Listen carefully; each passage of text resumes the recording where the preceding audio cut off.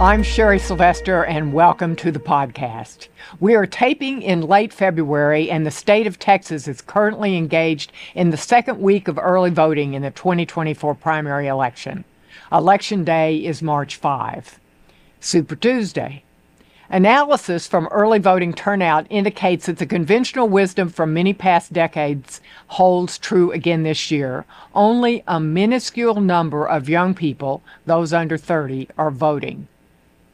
High school principals in Texas are required by law to serve as deputy voter registrars for the county in which their school is located, ensuring that Texas high school students who are eligible are registered to vote.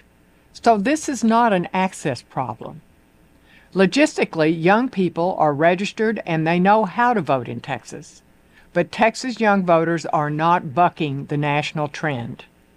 A recent survey found that less than half of young adults across the country are planning to vote in the next general election in November. Texas has fought to ensure that identity politics and the critical race and gender theory studies that have traditionally replaced civics curricula are being eradicated in our public schools, but the impact still lingers, and that fight goes on. Knowledge of U.S. history has plummeted. Nationally, just 14% of 8th graders are proficient in history. And most young Americans tell pollsters that high schools don't adequately prepare them to be voters. My guest today believes that it's time for a call to action. Chris Sinacola has co-edited a new book, Restoring the City on a Hill, a U.S. history of civics in American schools. He highlights the saga of many states that created world-class public school history and civics programs in the 1990s, which were then abandoned in favor of the leftist ideology of DEI, identity politics, and grievance communities. He's going to tell us how bad it's gotten and what we can do to turn it around. Chris, thanks for joining us on the Sherry Sylvester Show. Well, thanks, Sherry. Glad to be here. Glad to join you. Well, so yesterday I heard a young man talking from El Paso being the 8th or 9th largest city in the country, and he had found in analyzing their early vote that less than 1% of the people who had turned out, we can analyze our vote every day, less than 1% of the people who had turned out were under the age of 30 in that metropolitan area. So, as you said, as I told you, in Texas, we register people to vote in high school. What do you? How does it look to you? Wow, that's amazing. Well, when you were doing the intro and mentioned that principals are deputy registrars in Texas, that was amazing to me. So you're quite right. It's not a question of access. And we have heard this for years, right? That, voter suppression here and there, Georgia being one of the prime examples of that. There was so much talk about that. But when you get beyond the rhetoric and look at the actual turnout, it turned out there was no voter suppression going on in Georgia. They voted in larger numbers than ever before.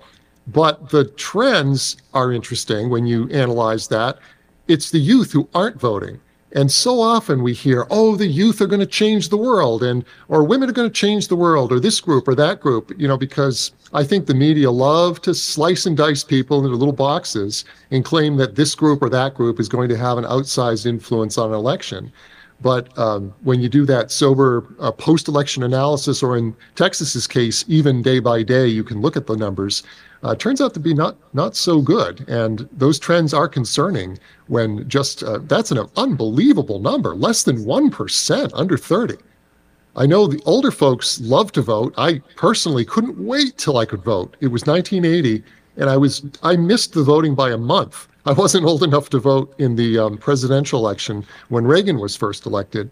At the time, I don't think I would have voted for Reagan, but that's another story. But as soon as I could vote, I went out and voted, and I voted in every election, local, state, federal, ever since. I love voting. So it's a very different mindset, I think, today. Well, and maybe that's part of it. Your parents voted, I assume. Absolutely. My parents voted too, and we talk a lot about what schools can do, but I wonder if there's also a change in the culture, the family culture of voting. I mean, it would never have occurred to me not to vote as soon as I was old enough to vote. I went to vote. Absolutely. I It's like remember getting a driver's license. yeah, it's a rite of passage. And my mom's folks, who lived locally here in New England and went way back, deep roots in New England.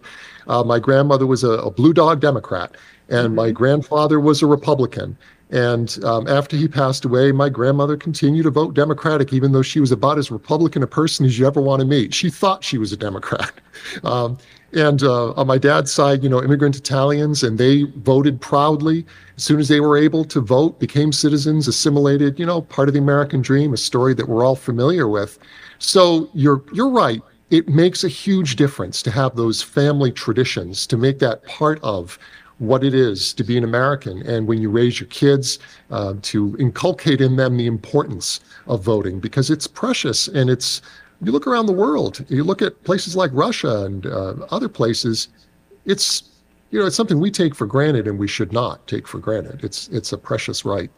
Well, and it's not just been one battle. I mean, there was my grandmother told me when she voted for the first time in 1920 that we all saw the civil rights movement and what a huge battle that was to make sure that African Americans had rights, the right to vote, as well as Mexican Americans here in Texas. So where are we now? Why is this? Is this, I know that our president is trying to reach out to the younger vote on TikTok. I'm not sure how successful that will be, but where is it just that they're not interested? Our politics are pretty toxic. What do you think the problem is? I think it's a number of things. Some of it is definitely in the schools, the lack of emphasis on civics, or maybe I should say good quality civics and history instruction.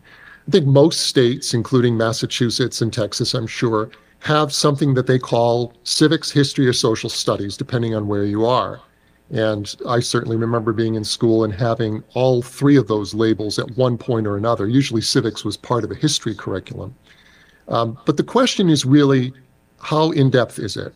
How rigorous is it?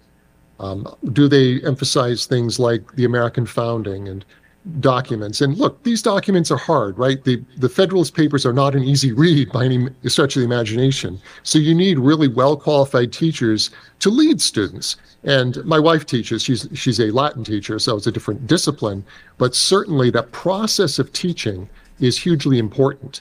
And if you don't have great teachers, well, that's one strike against you. If you don't have intact families where, two-parent households who really care and are taking the time to make sure the students are doing the homework, that's another strike. And then you have a culture, some of it is the media, usually the mainstream media, I have to say, who are not really giving you much. They want to give kids things which are fun and easy, and you mentioned TikTok. Social media platforms can be great. Don't get me wrong. I love my podcasts, but I don't love so much that moment when I find myself, I think like all of us, scrolling through some social media, and you just stop yourself and say, well, wait a second, I could be reading a great book instead of this. And I think young people, the generation has grown up with screens. My own children grew up with screens.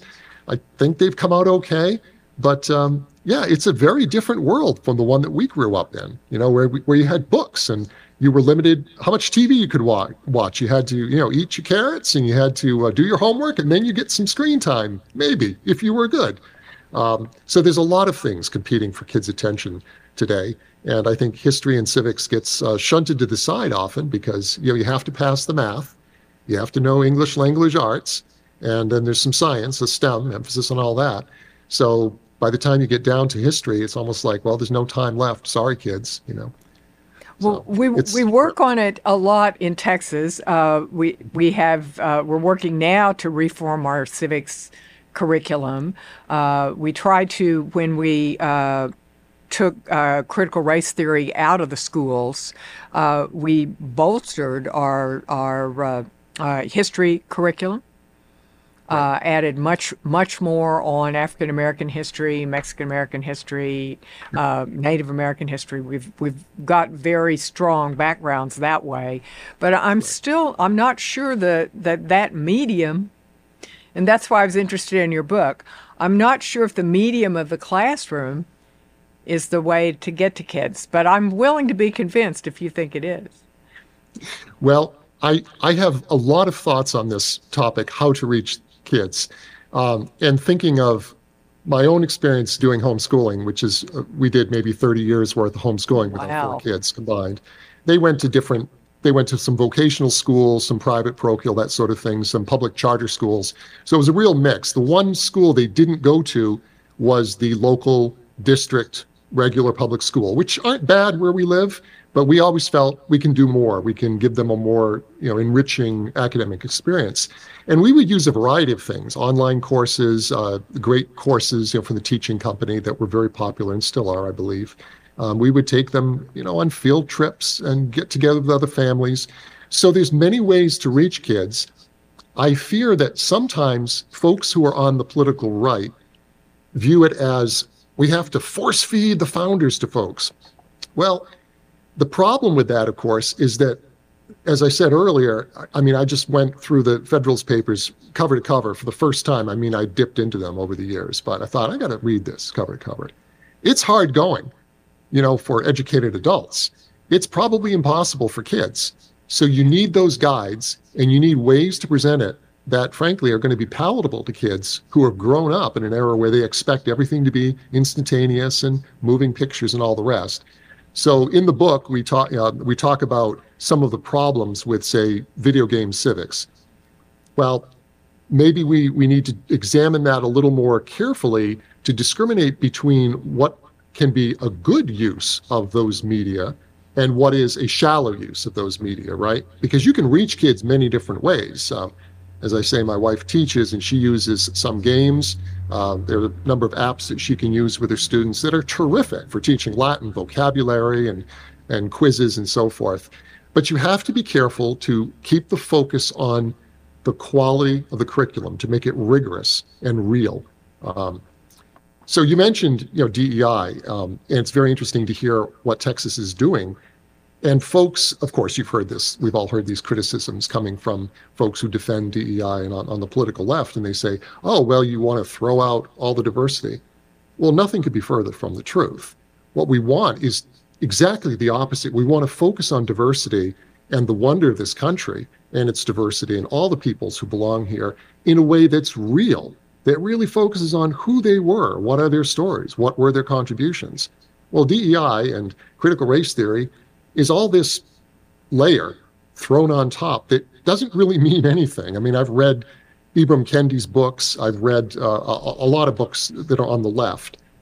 And it's not that they're wrong so much as it's basically useless nonsense. I'm sorry, but that's the way it is, in my view at least. So, well, it divides us up in ways, and one of the basic premises of our country is about our individual freedom and how we individually make up the republic, and so it's very counter to what we're trying to do, and yeah, the more you see it, the more you see how shallow it is.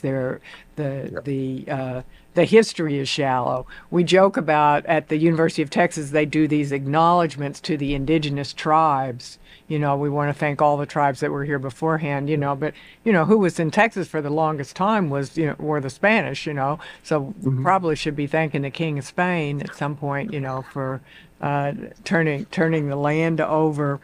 But but we've got these kids. So we've got our opinions about it, and we know that we're right.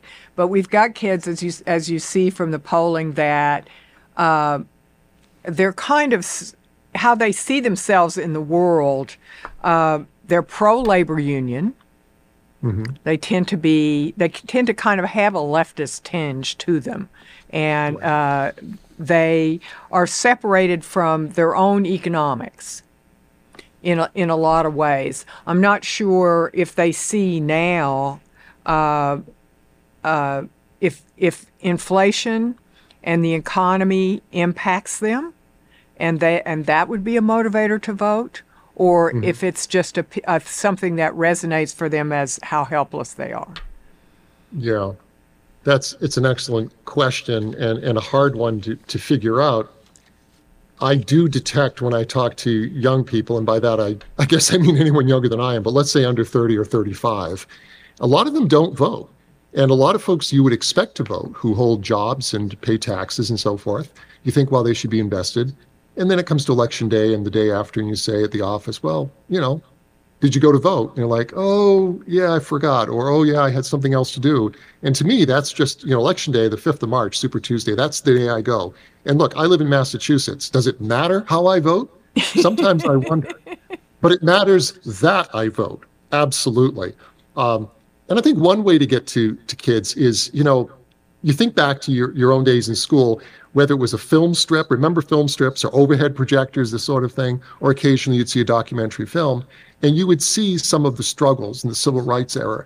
I mean, that stuff is moving, or as moving as when you watch films about the Holocaust. You can't watch that stuff and come away not caring at all about what happens to those people, because it really is the human story, right? These stories of struggle and heartbreak and people overcoming enormous odds just to survive.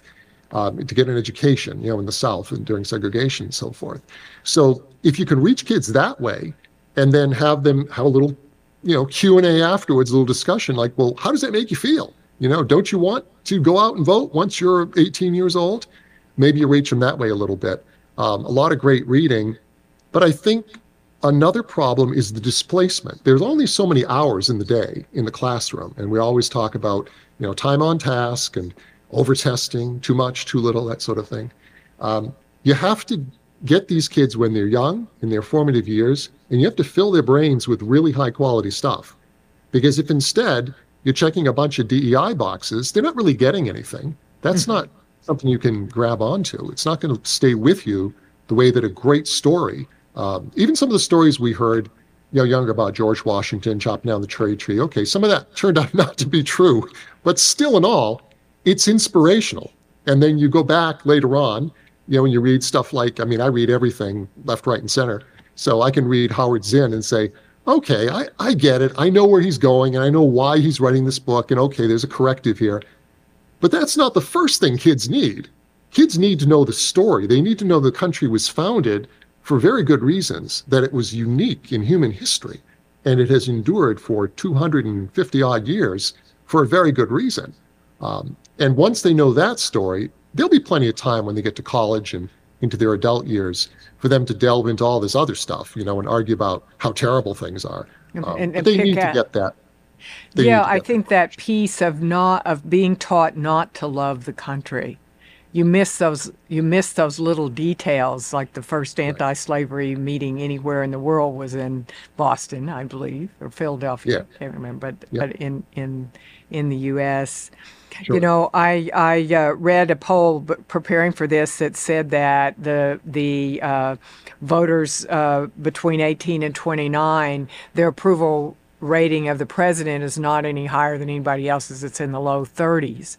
But still, the president, if you ask them who they're voting for, he's way ahead. So there's a way that the Republican side is not appealing to young voters. Do you see a partisan split that way? The young people that vote, do they vote Democrat or? I think they probably do. It's interesting in Massachusetts, everyone thinks, oh, very, very blue state, which is true. But when you look at party affiliation, Republicans are something like 7 to 10% registered Republicans, and Democrats probably 25 or so, 30% maybe. And everyone else is unenrolled. And when I look at that, I think they're in that great persuadable middle, right? And I look at this choice like a lot of folks the last 4 to 6 years. There was a bumper sticker, Giant Meteor 2020. And I wish I had one, Giant Meteor 2024, because I'm not real happy with the choice we have, right? But I think like a lot of people, I'm just looking for some normal Americans. We've got to do better than this. 330 million of us. There must be some sane folks who don't say crazy things and who are not, octogenarians, perhaps. Is that too much to ask? Maybe it is. But as to the question, is there a split? I think there is. I think younger folks kind of naturally feel, they usually start out liberal, the old sayings, no heart, I'm at 20, I'm a liberal, and then no brain if you're not a conservative at 40 or whatever the saying is.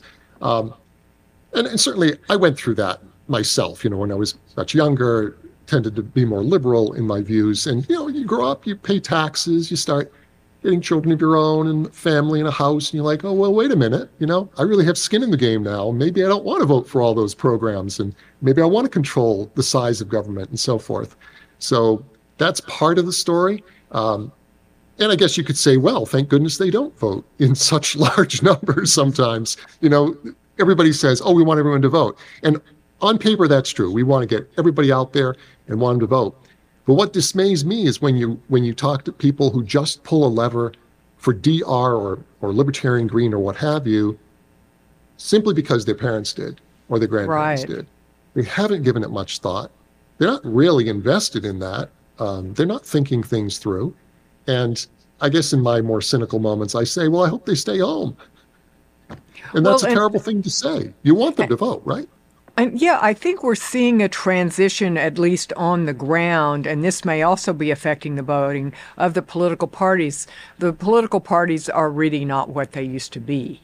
That in a big state like Texas and probably in Massachusetts as well, the voters are organized by the candidates. The governor organizes the voters. The senators organize the voters. They're the people that have the statewide list.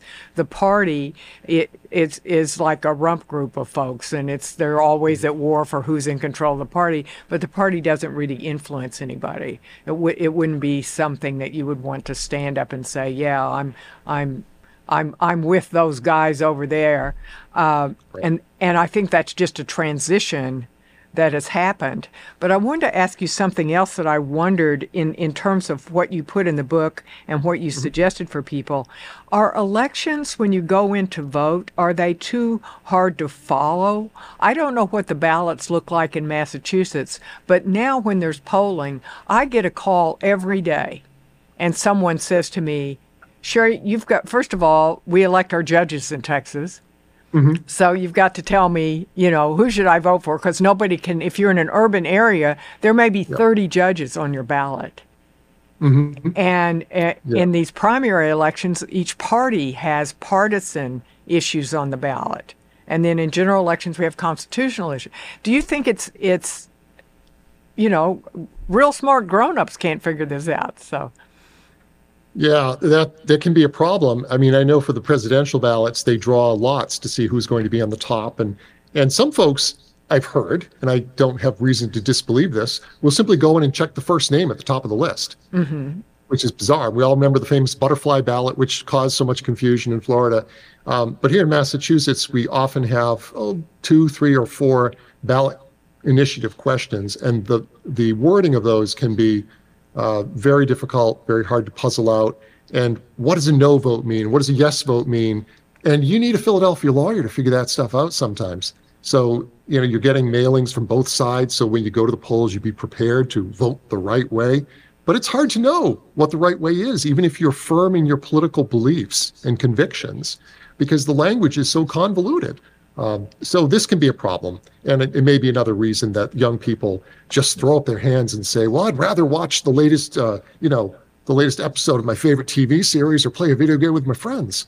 I was at a META panel in Houston yesterday, and there was a panel of Gen Z and asking them why they weren't engaged in voting. And the conclusion with all of our conversations here was that they just couldn't be bothered. They were too lazy. One young woman just said, I just, it's not something that I care about. But you called your book Restoring the City on the Hill. So how do we do that?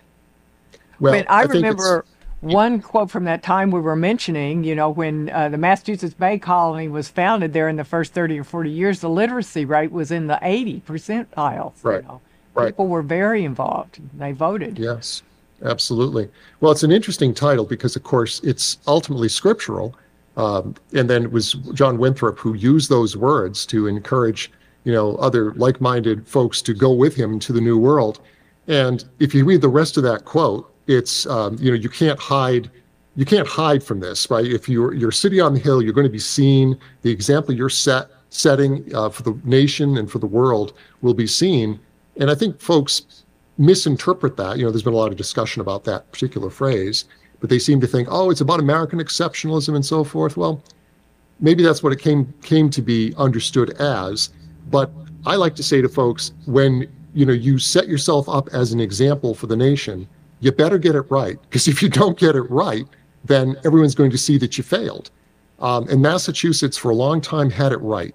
From 1993, when we did the Education Reform Act, the deal was a lot more money for public schools in exchange for a couple of things: high stakes testing and a system of public charter schools, which were very successful and were supposed to be examples, a city on the hill. Mm-hmm. And there was actually a charter school with that very name. But the district public schools, rather than looking upon them as allies or examples to emulate, viewed them instead, of course, as rivals and something that had to be suppressed and capped and enrollments limited and so forth. So that's an old story, power struggles in education, who would expect that? But as to how we do it, a lot of hard work, right? You're going to have to get great teachers. I think we're going to have to focus a lot of attention on the urban school districts, which are frankly dreadful in many parts of this country. And this is a story that goes way back, and a lot of commentators, left and right, have pointed that out. But I think we disagree on how to go about it. The left, folks like Jonathan Kozol, written very eloquently about the problems, but their solution seems always to be, well, more money, more resources. But then fast forward 30 or 60 years from the time he was active, he's still around, but and you ask yourself, well, if Boston is spending $30,000 or $35,000 per student, what are they getting? And the answer is they're not getting very much. And that same $30,000 or $35,000 being spent in one of the suburbs is getting a lot more. I think of New Orleans, rather, after Katrina, basically remade their entire school system into charter schools. Mm-hmm. And the results have been dramatically better. So you need to get people invested in this. And I think you need to break that old thinking, that teacher union monopoly, public school mentality, where everything, nothing can be really achieved because we have to go through the union and we have to go through this and that. So one of the things Pioneer has done and is doing is developing what we call a Civics 2.0 curriculum, which will be about history and civics, and take that directly to parents and homeschoolers and microschoolers and private schools, because you're never going to get such a thing approved by the bureaucrats in education. They have a big head start, and they have a lot of money and a lot of inertia. So you have to take the fight, directly to the kids, because it's who has time? Your kids are kids for a few years, and then they grow up and they go off out into the world. And if you don't get them, well, you lose. So. Yeah, that's the piece that the bureaucrats miss. We're engaged in that battle here in Texas on school choice. Ironically, mm-hmm. We're a conservative state, but we have not passed school choice, and our governor is actively engaged in the election to elect legislators who support options. We have a good charter school system right. in Texas. Yeah. So let me ask you one more question. You recommend in your book a couple of things. One is requiring kids to pass the U.S. citizenship test. And sure. How does that work, and how has that worked, and does anybody do that? Do any states do that? There are a handful of states, I think maybe 12 or 13 at last count, that do use the U.S. citizenship exam as one test. Kids have to pass it in order to graduate. In Massachusetts, we have MCAS, the Massachusetts Comprehensive Assessment System tests, and they don't include history and civics. So we've recommended that be made a requirement, part of the testing regimen, in addition to English, math, and science. But the U.S. citizenship test would be at least something. It'd be a fairly easy way to get some idea of what people know. The passing grade for aspiring Americans is 60%. Most do much better. They get 95, 100%, because they really are motivated to be here, right? They want to come here. The ones who are coming here legally and taking the test become citizens. So Pioneer did a poll last year, which found that 400 folks in Massachusetts, citizens, took this. The average score was 63%. So the good news is they get to stay as citizens. We're not going to kick anybody out if they fail this test. Of course, the sad part about that is it was only 63%. And the questions are not particularly difficult. Things like, how many senators are there? And what is a senator's term? Basic stuff which in time, most people do get a handle on that. They go to pub trivia nights, they read books here and there, they listen to, the History Channel. I think they'd get it eventually. So I don't throw up my hands in despair when I see low test scores, because I think, well, these are teenagers, after all. There's a lot going on in their lives. But you'd like to think that a poll of 400, citizens in Massachusetts would do a little better than 63% on average. So we think if that were in the schools, it would be one way, sort of a lowest common denominator, if you will. Kids would at least know those few things, right? So it would be a way to start, and maybe it would open the door to some other reforms and convince policymakers and lawmakers, even in deep blue Massachusetts, wouldn't be a bad idea if we tested history after all.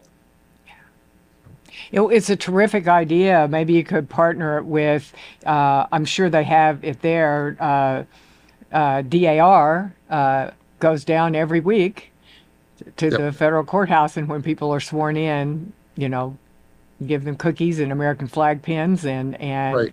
people that have studied for that test who barely speak English and can pass it, and Right.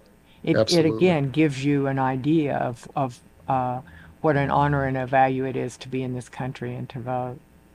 Indeed. Chris, what Yeah, else? one thing What other advice, before I let you go? What other advice do you Sure. have for those of us here in this big red state, from that old blue state? What other advice do you have for us about what we Well, should do about history and it's civics? it's always dicey, right? When Massachusetts folks, recommend something like a presidential candidate for the country, because it doesn't always work out well. No. So I don't want to be perceived as, the liberal blue state telling Texas how to run its affairs, certainly. But one piece of advice that we do emphasize in the book, we review some of the states that had really good history and civics curricula over the years and how they've slipped a little bit and did some backsliding. So when it comes to creating those curricula or revising them, which Texas seems to be doing at this point, super important that parents and activists and groups, PTOs and so forth, get out and make their voices heard. And I spent 30 years doing reporting, local news reporting, and there is nothing more powerful and nothing more beautiful to see for a reporter sitting in the audience, and nothing more frightening to public officials that when really motivated parents who are angry about something speak up at a public meeting and say, we don't like this curriculum. We don't like what you're doing with our kids. These are our kids. This is our tax dollars. So I would say anyone listening to this, any parent, if you're not satisfied and you don't feel that your kid is getting what he or she should be getting in the public schools, by all means, speak up. Go to one of those school board meetings, get together, have coffee with some of your neighbors, band together and go out there and demand some change, because they will ultimately listen to you. And that is democracy at its finest, in my view. Great. Chris, thank you so much for joining us. And Thank you so much, Sherry. It's a pleasure. Thank you all for joining us today for the Sherry Sylvester podcast. You can get this podcast at Apple or Spotify or wherever you get your podcasts. If you want to sign up for my newsletter, Ninth in Congress, you can do it at the Texas Public Policy website, www.ninethincongress.com. Thanks so much.